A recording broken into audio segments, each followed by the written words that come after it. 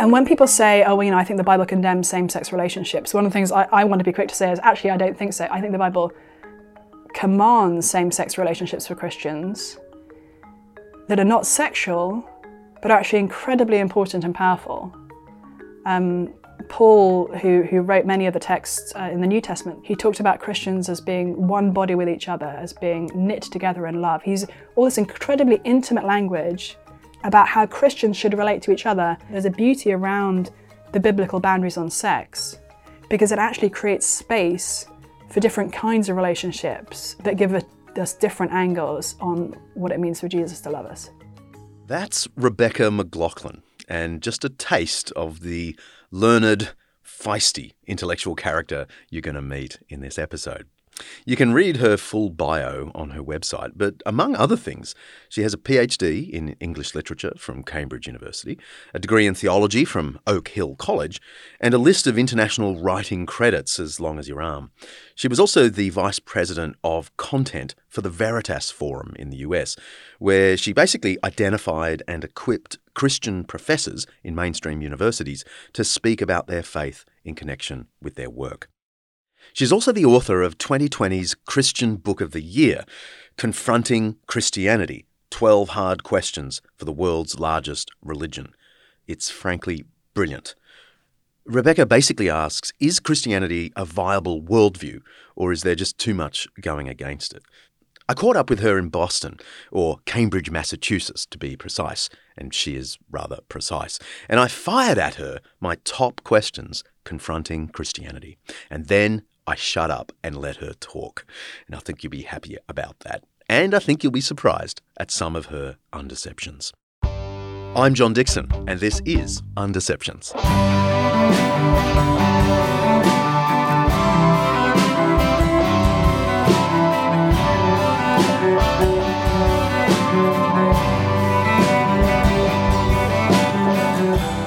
Undeceptions is brought to you by Zondervan Academic's new video streaming service, Master Lectures, featuring the world's leading Christian scholars. Each episode will be exploring some aspect of life, faith, history, culture, or ethics that's either much misunderstood or mostly forgotten. With the help of people who know what they're talking about, we'll be trying to undeceive ourselves and let the truth out.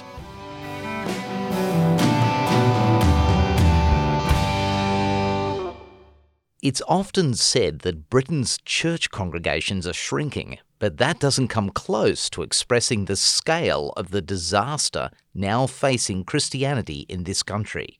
Between 2001 and 2011, the number of Christians born in Britain fell by 5.3 million, about 10,000 a week.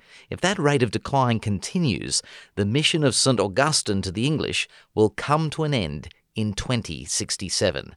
That is the year in which the Christians who have inherited the faith of their British ancestors will become statistically invisible. Damien Thompson, The Spectator.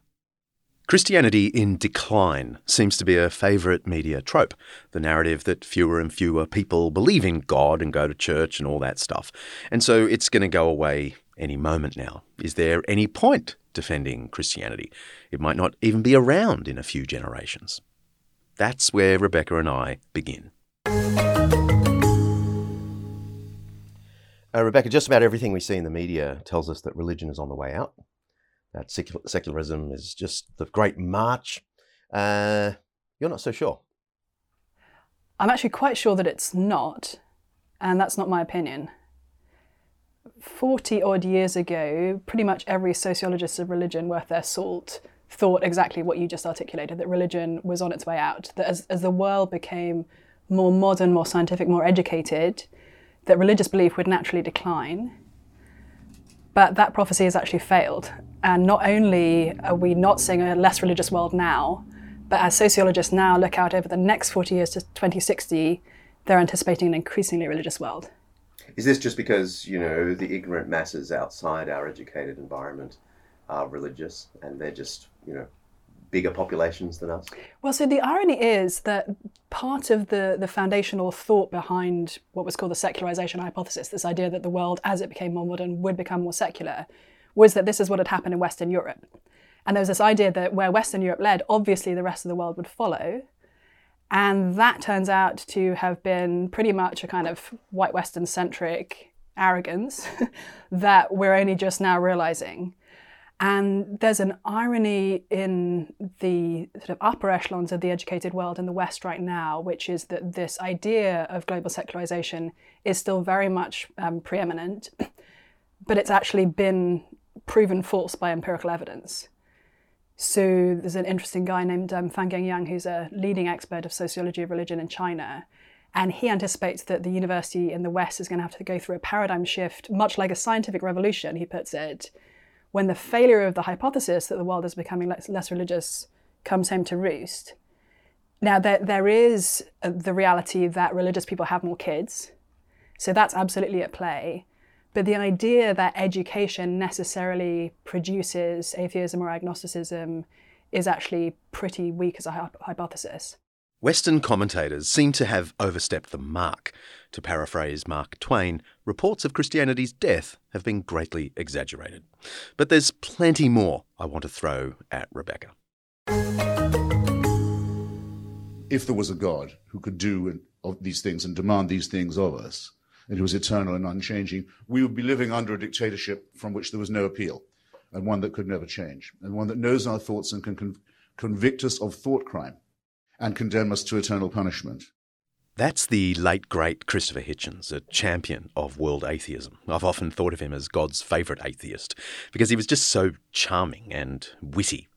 Anyway, that's him railing against one of the many evils that Christianity imposes on the world. He puts our next question bluntly. Why embrace something that's obviously bad for us?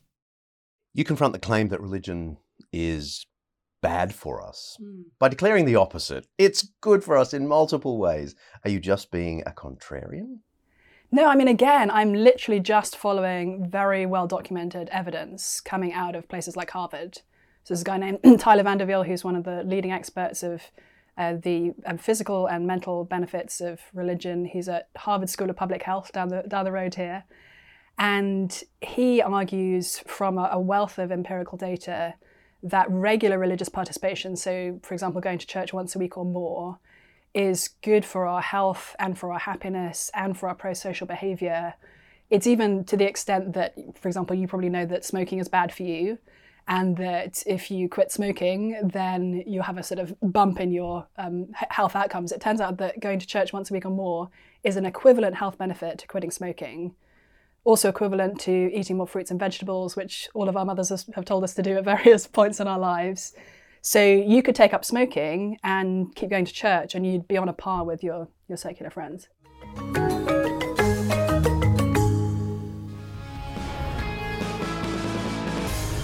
A group of conservative evangelicals are now rallying around the president following a scathing op-ed in Christianity Today, which called for President Trump's removal from office. In a letter to the magazine's president, nearly 200 church leaders condemned the op-ed, writing this: "We are not far-right evangelicals as characterized by the author. Rather, we are Bible-believing Christians and patriotic Americans. Your editorial offensively questioned the spiritual integrity and Christian witness of tens of millions of believers who take seriously their civic and moral obligations." Here to discuss now, we have CNN reporting on President Donald Trump receiving the support of a coalition of American evangelical Christian leaders, which in this case was represented by a group of largely white, ageing men. Not that there's anything wrong with white, ageing men. But it does reinforce a stereotype that Christianity has a limited demographic. Isn't Christianity white and male, and therefore the enemy of diversity? Gosh, again, this is one of the deep ironies of the secularization hypothesis, because right now, despite this perception that atheism, or at least secular humanism, is the worldview of diversity and progress, it's actually the worldview of white Western men and communist regimes. So if you look in America, the proportion of people who identify as atheist is much higher among white men than it is among the average population. And the most typical Christian, both in America and globally, is a woman of colour. According to the Center for the Study of Global Christianity at Gordon Conwell Theological Seminary in the US, a pretty prestigious place actually, the Christian faith, far from shrinking, is growing at 0.07% faster than the world's population is growing. And it's anything but white. Christianity is barely growing in Europe and only doing slightly better in North America. But it is growing in Oceania and Latin America, and it's exploding in Asia and Africa. To many, Christianity appears absolutist. How could there possibly be one grand faith? One way in spiritual matters. I think there's an important insight at the heart of why people think that, and that is a sense that we humans naturally tend toward arrogance. And we tend toward wanting to prove that we're right and other people are wrong. We tend to want to feel morally superior to others. So I think that there is a good core insight that drives people to say, actually, maybe it's arrogant to say there's only one true faith. However, I think if we look at that more closely, we'll find out that it turns out to not be a humble posture at all, but actually quite an arrogant posture. Because in order to say that all religions are equally true, you actually can't take the belief system of any religion seriously. And you're ultimately saying none of these belief systems have any real claim on objective truth. And when it comes to Christianity in particular, one of the awkward things about Christianity is that it makes a very specific, historically grounded truth claims, most importantly, the claim that Jesus was raised from the dead. And this is not some sort of peripheral belief of Christianity. It's right at the heart of the gospel for Christians. And Christians claim that this first century Jewish man named Jesus of Nazareth died on a cross and 3 days later was physically raised from the dead. Now, if we look even at the two other great monotheistic religions, so the ones closest to Christianity in many ways, Islam and Judaism, we find that they make different claims about this historical event. So Jews and, for that matter, Buddhists and Hindus and atheists and agnostics would say that Jesus died, but he was not raised. Muslims say that he didn't die, but just seemed to. So when it comes to a very specific, concrete historical claim, the three great monotheistic religions take different views, and only one of them can be right. And I think people sometimes find this hard to grasp because they think, well, 2,000 years is a long time ago. It's hard to prove exactly what happened that long ago. Fine. But it is still the case that either Jesus was raised from the dead or he wasn't. It's not a kind of both and scenario.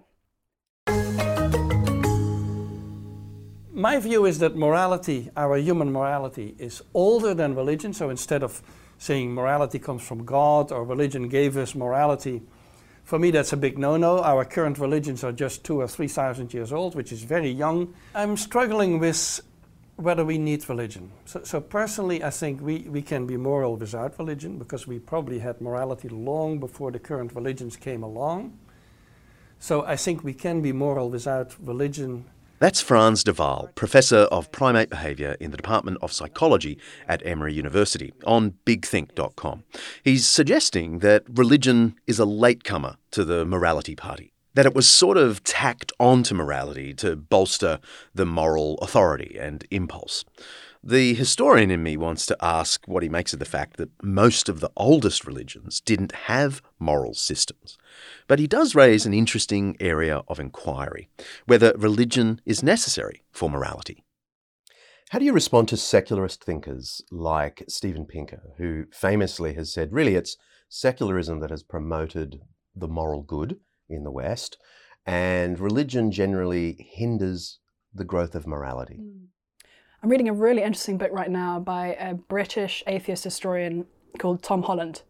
And it's called Dominion. I think the subtitle, it's different in the UK and the US, but it's something like Dominion, How the Christian Movement Changed the World. And in it, Holland, who is not a Christian, is looking at the history of ideas. And he's pointing out to us that things that we today see as moral norms, regardless of your religious perspective. So, for example, the idea that all human beings are equally morally valuable, that humans should be given human rights, that men and women are equally valuable, that racial diversity is a moral good, and that people starving in the slums in Calcutta can make moral demands on us sitting in Cambridge, Massachusetts here now. All of these seem to us to be self-evident claims, but actually if you look at the history of ideas, they're claims that have been brought to us by Christianity.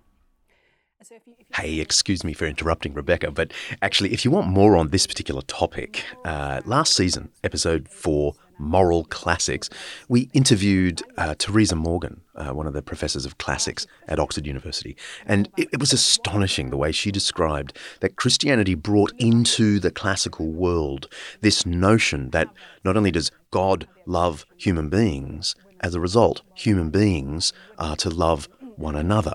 And she says that was the single greatest contribution of Christianity to the classical world. Anyway, back to Rebecca. And so if you take a historical view, you'll find that even the moral standards against which atheist and agnostic leaders like Steven Pinker are evaluating are actually Christian moral values. Like, why do we care about the poor and the marginalized? If you look back at the Greco-Roman world, you wouldn't have that expectation. You wouldn't have the expectation that women were equally morally valuable to men. You wouldn't have the expectation that the poor and the oppressed and the marginalized and the sick deserved the attention and help of the powerful and the strong and the rich. Atheism wants to have its cake and eat it, Rebecca is saying. It wants an ultimately meaningless universe, and yet, to borrow some of the Bible's best lines, humility, care for the unknown vulnerable, and so on. The obvious next question confronting Christianity is its history of violence, of denying the good. I put that to Rebecca after the break. This episode of Undeceptions is brought to you by Zondervan Academic's new book, The Truth in True Crime: What Investigating Death Teaches Us About the Meaning of Life, by acclaimed cold case homicide detective J. Warner Wallace. After years of investigating the causes behind deaths and murders, chasing leads and solving crime, Wallace decided to focus some of those same instincts on the most notable death in human history, the death of Jesus. And while a few of Wallace's cases remain open, unsolved mysteries, the death of Jesus obviously wasn't one of them. His investigation transformed him from atheist to believer. Many of us are hooked on the latest true crime podcast. I'm looking at you, my darling buff. But Wallace reckons there's more than mere entertainment to be found in some of the big murder mysteries of his career. The Truth in True Crime offers some of the lessons Wallace has learned about human nature from both his murder investigations and ancient biblical wisdom. It's a cool idea for a book. You can pre-order your copy of The Truth in True Crime by J. Warner Wallace now on Amazon, of course, or even better, head to zondervanacademic.com/undeceptions. Don't forget to write /undeceptions. zondervanacademic.com/undeceptions.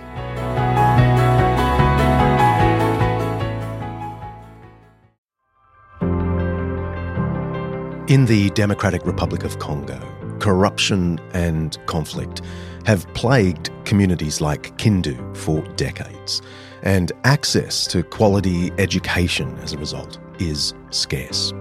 Schools around Kindu, one of the poorest parts of the DRC, are often dilapidated. They lack basic essentials like books or even teachers. Anglican Aid is looking to change that. By making a tax-deductible donation to Anglican Aid, you can play a crucial role in providing the tools and resources necessary to transform children's lives. Your donation will help workers on the ground in the DRC to rebuild classrooms, supply materials for students, and offer comprehensive training for educators. Already, there's been incredible progress. 5 schools have been renovated, with over 600 students enrolled and thriving. But there's still plenty to do. Please visit anglicanaid.org.au/undeceptions to lend your support to an organisation Buff and I have long trusted.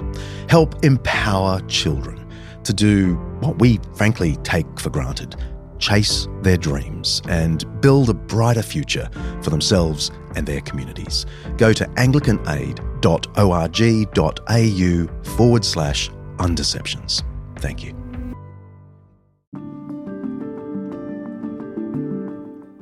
We are so grateful to our friends at Morling College for their support of the Undeceptions podcast. And they've just launched Morling to Go, a free series of short courses for you to explore key questions about the Christian faith, like why believe in God? That's a good one. How can a good God let bad things happen? Or simply, why Jesus? You can check out the free Morling to Go series and other study options hand-picked specifically for Undeceptions listeners. Just go to morling.edu.au/undeceptions. Morling, by the way, is spelled morling.edu.au/undeceptions.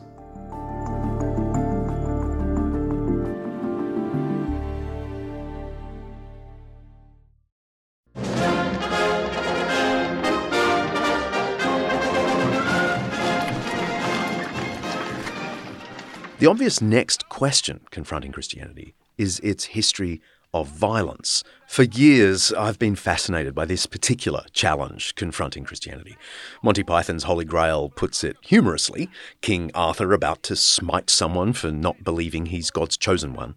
But it's a serious question. The Lady of the Lake, her arm clad in the purest shimmering samite, held aloft Excalibur from the bosom of the water, signifying by divine providence that I, Arthur, was to carry Excalibur.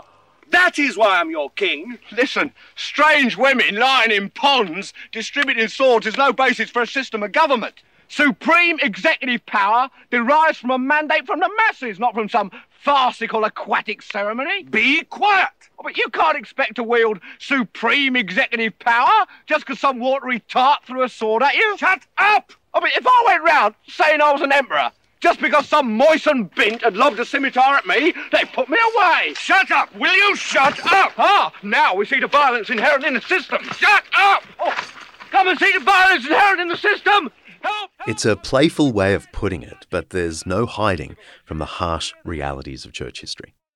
But surely the history of Christian violence, from the Crusades to the European wars and so on, suggests that Christianity is incapable of promoting peace and may in fact be a trigger for violence.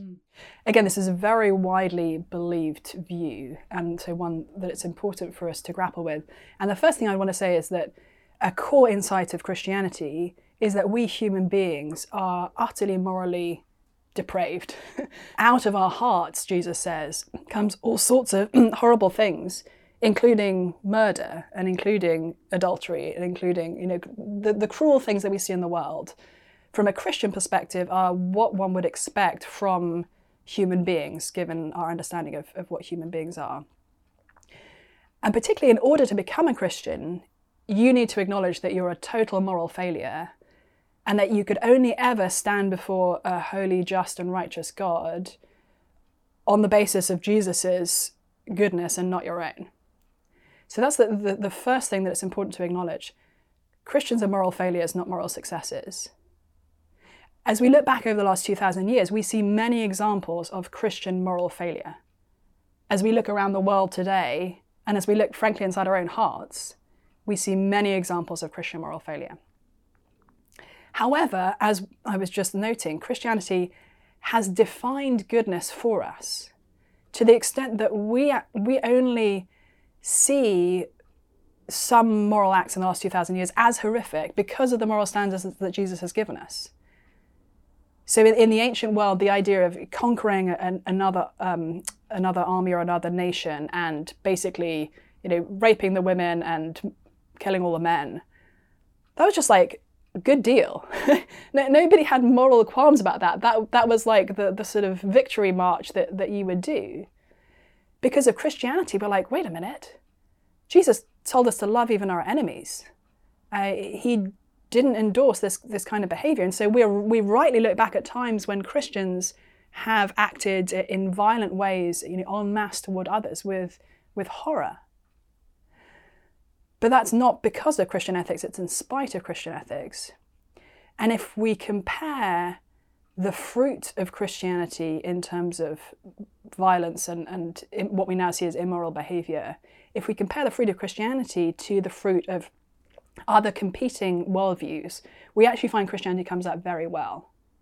So, for example, horrifically, communism in the last 100 years has been responsible for untold amounts of violence and murder and genocide. And communism, at first blush, sounds like a great idea. But I think what communism doesn't take into account that Christianity does is the fact that we humans are fundamentally morally flawed. And so I think if you make a fair comparison between Christianity and Islam, between Christianity and communism, between Christianity and fascism, between Christianity and the other sort of big belief systems that have been going around in the last century, even just in the last century, Christianity comes out extremely well.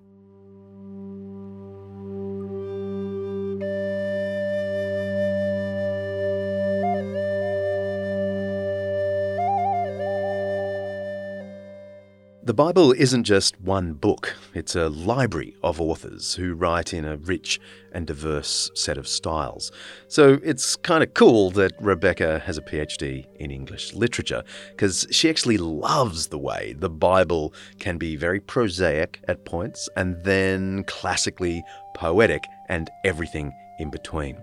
Take the book of Proverbs, where wisdom walks onto the stage as a noble woman. To you, O people, I call out. I raise my voice to all mankind. You who are simple, gain prudence. You who are foolish, set your hearts on it. Listen, for I have trustworthy things to say. I open my lips to speak what is right. My mouth speaks what is true, for my lips detest wickedness. All the words of my mouth are just. None of them is crooked or perverse. To the discerning, all of them are right. They are upright to those who have found knowledge. Choose my instruction instead of silver, knowledge rather than choice gold. For wisdom is more precious than rubies, and nothing you desire can compare with her.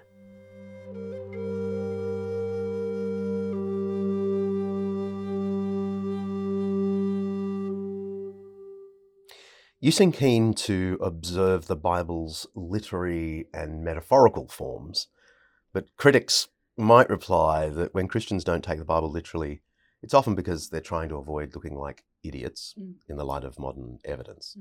So is your love for metaphor and so on just a relic of your doctorate in English literature, or is it something more substantial? It's certainly partly a relic, because I do love a good metaphor. But so did Jesus. And this is the funny thing. I don't know, some of your listeners may have come across these red letter Bibles, which are Bibles where only the direct reported speech of Jesus is picked out and read. And there are some people who would even describe themselves as red letter Christians, where they say, I want to follow what Jesus says, just those red letters, and I'm kind of not so sure about the rest of the Bible. There are all sorts of theological problems with that, but let's just approach this from the question of metaphor. Jesus uses more metaphors than basically anybody else. Now, you see metaphors throughout the scriptures, very importantly, and Jesus often taps into those metaphors. But when Jesus calls himself the true vine, we don't just lack faith to believe that he's really a plant. We recognize that he's tapping into this beautiful Old Testament metaphor in which Israel was a vine, and that Jesus now is the true vine. Or when Jesus says that he is the light of the world. Again, we're not thinking, well, Jesus was in fact just a collection of photons. Give that a sort of scientific analysis. We see that Jesus is saying something profound about the reality that without him there is nothing but darkness. Or when Jesus says that he is the good shepherd. We don't think, oh, well, clearly he spent a lot of his time with little furry animals. we think, oh no, he's tapping into this Old Testament idea that God's people were like sheep and God himself was like the shepherd. So the idea that you either take the Bible literally or you don't, that it's sort of an on-off switch, to use a metaphor, is thoroughly misleading, because even if you only really want to take the words of Jesus seriously, which I don't advocate making that distinction at all, but even there, you're forced to recognize that God often expresses profound and important truths through metaphor.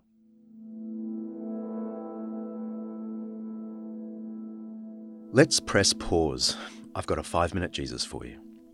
One of Jesus' hardest teachings was delivered in metaphor: hell. I'm sometimes asked if I believe in hell. I think I must give off the vibe sometimes that I'm a soft theologian who doesn't go with all those archaic, hard bits in Christianity. I actually do. I'm not sure I believe in the hell people usually think of when they say the word, but I do believe in the hell Jesus talked about. And he talked about it more than anyone else in the Bible. Fire, brimstone, and all the rest of it. But Jesus used picture language. That's really clear. Just as the Bible speaks of heaven having pearly gates, Jesus spoke of hell as darkness 1 minute and fire the next. So in Matthew 8 we hear Jesus say, "They will be thrown outside into the darkness, where there will be weeping and gnashing of teeth." But in Matthew 25 he speaks of it this way: "Depart from me, you who are cursed, into the eternal fire, prepared for the devil and his angels." So this is clearly metaphor on the part of Jesus. You can't have darkness and fire in the same place at the same time. But what does the scary image mean? It isn't a theological scare tactic. Be good or you'll burn in hell. It's basically about justice. It's God's pledge to bring his justice to bear on every evil act. I mean, who wants human traffickers, for example, to get away with their crimes forever? Not me. Hell tells me they won't get away with it, even if they seem to get away with it in this life. And one of Jesus' scariest parables makes this point about justice powerfully and metaphorically. He speaks of a king separating sheep from goats. To the sheep on his right, he says, "Take your inheritance, the kingdom prepared for you since the creation of the world. For I was hungry, and you gave me something to eat. I was thirsty, and you gave me something to drink. I was a stranger, and you invited me in." It goes on. It's all about how we treat the vulnerable. Those who know the love of God are meant to treat others with that love. But then he says to those on his left, the goats, "Depart from me, you who are cursed, into the eternal fire. For I was hungry, and you gave me nothing to eat. I was thirsty, and you gave me nothing to drink." And so on. He's talking about those who neglected the poor, and by doing so, were neglecting Jesus himself. The other interesting thing Jesus says about hell is that it's not the same experience for everyone. Some will receive greater judgment than others. And again, he puts this teaching in a metaphor. Here's Luke 12. "The servant who knows the master's will and does not get ready or does not do what the master wants will be beaten with many blows, but the one who does not know and does things deserving punishment will be beaten with few blows." So there's a difference in judgment in this parable. Jesus taught what you might call proportional judgment. If it makes sense for the human trafficker to experience some level of judgment, it also makes sense to me that the rest of us would experience a degree of judgment proportional to our own participation in evil. The metaphor corresponds to reality. And the most striking thing Jesus said about all this judgment stuff, he also put in a metaphor. He said that his death would take the judgment of hell for any who want it. At his final meal, this is the way he put it. I'm quoting from Matthew 26. He took the cup, and when he had given thanks, he gave it to them, saying, "Drink from it, all of you. This is my blood of the covenant, which is poured out for many for the forgiveness of sins."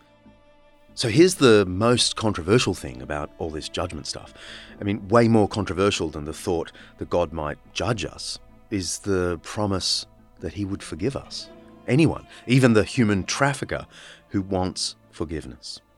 The fact that Jesus put all this stuff in images and metaphors doesn't, for me, take away from the reality. It makes it somehow more confronting. These things are so profound, so significant. Our normal ways of speaking just become inadequate. Only metaphor can bear the burden of such grave and beautiful realities. You can press play now.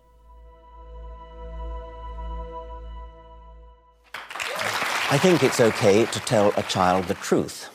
But I would prefer to encourage a child to make up her own mind and to think about the evidence and to believe things when there is evidence. What I think is not okay, what I think is deeply immoral, is to tell a child that when she dies, if she's not good, she's going to go to hell. That seems to me to be mental child abuse and an utter disgrace.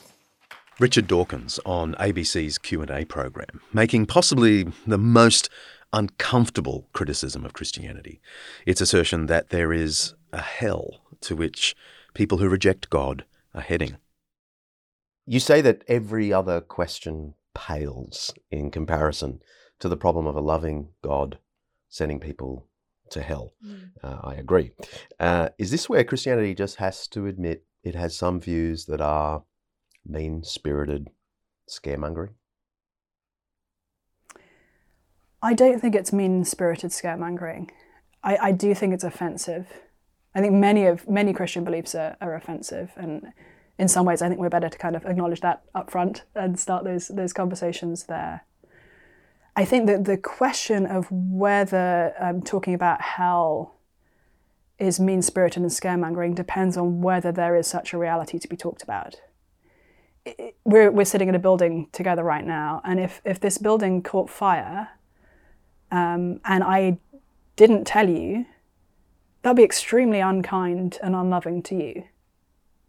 If it wasn't on fire and I told you that it was on fire and got you, terrified and wanting to jump out of the window because you thought the building was on fire, that would be cruel. So the question is whether this reality of hell is a reality or whether it's a fiction.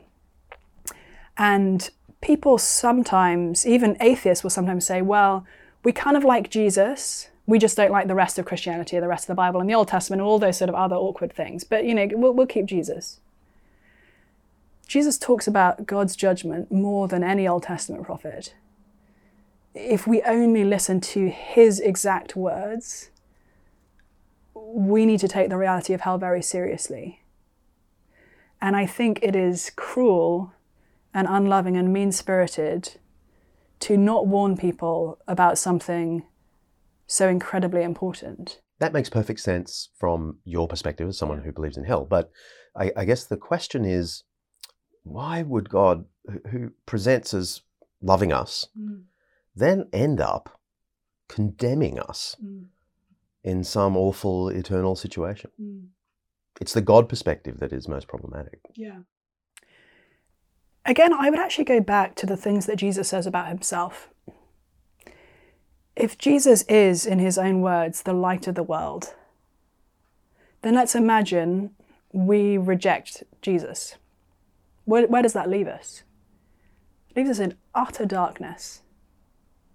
If Jesus is the bread of life, as he claims, and he was claiming that in a culture where bread was very much a staple diet, if we reject the bread of life, where does that leave us? It leaves us starving. If Jesus is the way and the truth and the life, as he claims, and we reject the way and the truth and the life, then we're lost. We're just stumbling around in darkness and death. So there is a fundamental logic to how the Bible describes hell, which is contingent on how the Bible describes Jesus. When we reject Jesus, we might think it's no big deal because we don't realize how much goodness from God we have right now. You seem pretty comfortable with the progress of science. You don't seem like one of these anxious Christians worried that science is going to discover something that causes the faith to collapse. Indeed. One of my favourite discoveries of the last 5 years is a wonderful man called Hans Halvorsen, who's a professor at Princeton in philosophy, and particularly in philosophy of science. And Hans is one of the top 4 philosophers of science in the world. And I had some sense from reading other sources that Christians had literally invented what we now understand to be science, the idea of having a hypothesis and testing it empirically, etc., etc. And that's absolutely true. But Hans points out that it's not just a kind of historical accident that Christians happened to invent the modern scientific method because, right place at the right time, but that actually it was because of their beliefs about God. So we sometimes see science as an alternative hypothesis to a creator God. But Hans says, no, the first scientists believed 2 things about God. Well, many things, but 2 particularly relevant things. First, that God was rational, and second, that God was free. And because God was rational, which they picked up from the Bible, the fact that God seems to create with order and that he seems to be interested in giving consistent moral laws that apply across the world rather than just being very specific to particular places, they thought, maybe this creator God created the universe according to rational principles or underlying laws that we, as creatures made in God's image, as the book of Genesis at the beginning of the Bible claims, could figure out. But they also believed that God was free. And because God is free, he can create the universe any way he likes. So the only way to find out what those underlying principles are is to go and look. And that was the philosophical basis for the modern scientific method. And Hans Halvorsen, again, one of the top 4 philosophers of science in the world, says that even today, Christianity and theism provides a better philosophical foundation for science than atheism does. In fact, he says atheism doesn't give you a philosophical foundation for science at all. I think some listeners will be going to purchase that book and argue with it. Also on the list of arguments confronting Christianity is the Church's long-established opposition to homosexuality. Several thousand protesters have marched in Washington against same-sex marriage as the U.S. Supreme Court prepares to hear arguments on the divisive issue on Tuesday. The decision rests on whether same-sex couples have a constitutional right to wed. It's in the Bible and God says so. It's between a man and a woman. And the Supreme Court has no authority to even redefine it, even talk about it. It's not in their authority at all. It's not even in the Constitution for them to discuss it. Representatives of the Protestant and Orthodox churches were present with the message that marriage begins with God and not the state. The Bible's alleged homophobia is one of the most difficult questions today. How do you thread that needle, especially when this question isn't just theoretical for you? I think as Christians, we have noticed the boundaries that the Bible gives us around sex, which is not only prohibiting same-sex sexual behavior, but actually prohibiting any kind of sexual behavior outside the very specific once-in-a-lifetime commitment of marriage. And we've thought that's all the Bible has to say. But in fact, if you look at the Bible, and we're going to go back to metaphor here, you'll realize that the whole point of male and female from a Christian perspective, the whole point of romance and sexuality and marriage is actually not about us, it's about Jesus. And we see in Ephesians chapter 5, a letter that Paul wrote to the early church in Ephesus, he describes human marriage as like a little scale model of Jesus' love for his church. And Jesus' love for his church is unique in some particular ways. It's a love across difference, which is pictured for us actually in the fact that Christian marriage is male-female. It's a love built on sacrifice. And it's a never-ending, life-creating, flesh-uniting, exclusive kind of love. So I think before we can have any kind of conversation about what does the Bible say about sexuality, we need to understand the basic point that the Bible is trying to make to us through the fact that God created male and female in the first place. Now, for as long as I can remember, I was always romantically attracted to women. So this is a question that's been very personal and important for me. And one where people sometimes say, oh, well, you've looked at the Bible through a kind of lens of homophobia, wanting it to say that sex outside of heterosexual marriage is okay, and that gay marriage is okay for Christians. And so you've come to that conclusion. Actually, I've kind of done the reverse. There are probably times in my life I would have been quite pleased to look at the Bible and conclude that actually gay marriage was fine for Christians. But I don't think it is, and I think the Bible's very clear about that. But I think the other piece that's been really missing from the conversation is that the Bible doesn't affirm the kind of mantra, love is love, in the sense that we use that language today. It affirms that God is love, but it actually gives us different kinds of relationships through which to glimpse God's love. Marriage is one of them. Parenting is one of them, actually, because God is described as a father and also compared to a mother in the scriptures, interestingly. So we glimpse a little bit of God's love through the best possible parent-child relationships, but also through friendship. Jesus famously said, "A greater love has no one than this, that he laid down his life for his friends." And when people say, oh, well, I think the Bible condemns same-sex relationships, one of the things I want to be quick to say is, actually, I don't think so. I think the Bible commands same-sex relationships for Christians that are not sexual, but are actually incredibly important and powerful. Paul, who wrote many of the texts in the New Testament that prohibit or sort of clarify that the Old Testament prohibitions on gay relationships that kind of continue in the New Covenant, he called his friend Onesimus his very heart. He said he was among the Thessalonian Christians like a nursing mother with her children. He talked about Christians as being one body with each other, as being knit together in love. He's all this incredibly intimate language about how Christians should relate to each other. And in particular, I think that is a way in which Christians of the same sex should relate to each other.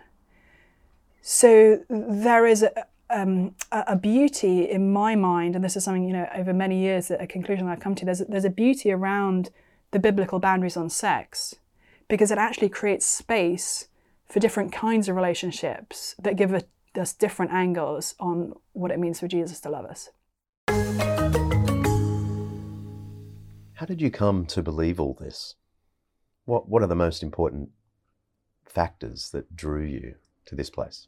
I came from a very sort of religiously complicated family of a sort of Catholic family mother and an Anglican father, and sort of mixed church setups.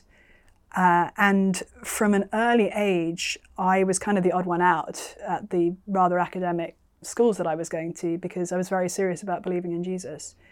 And years of conversations with people who were either hostile to Christianity or skeptical of Christianity or just sort of confused by Christianity have had the effect for me not of disturbing or diminishing my faith, but actually making me more sure, because I've tried to be quite deliberate, and I continue to try to be quite deliberate about spending time with really clever people who fundamentally disagree with me and hearing their best arguments and ideas, their best claims on truth, their best hopes for the world. And I'm actually increasingly sure that Christianity is true after those conversations with those very intelligent people.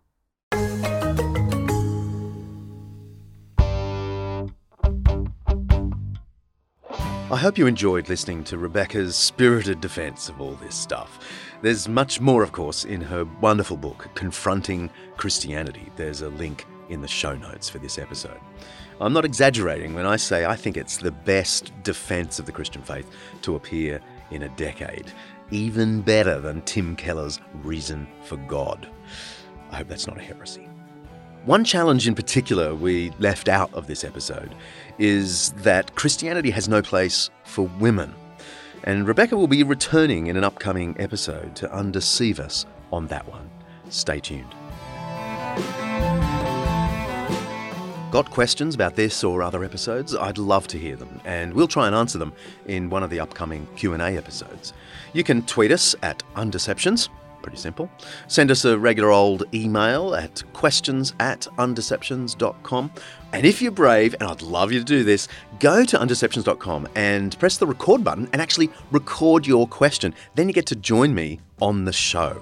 I'd love to hear your question. While you're there, check out everything related to this episode and sign up for the Undeceptions newsletter to get access to bonus content and plenty more from each episode. And if you like this show, I think you might like With All Due Respect with Megan Powell Dutoit and Michael Jensen, another member of the Eternity Podcast Network. What they basically do is chat about controversial topics and do it in a way that is pretty sensible and generous. Go to eternitypodcasts.com. Next episode, a topic we've only just scratched the surface of today, the clash between science and religion. And we speak to the world-famous atheist-turned-Christian Alistair McGrath of Oxford, the author of Twilight of Atheism, The Dawkins Delusion, and, too many books for one human being. See ya.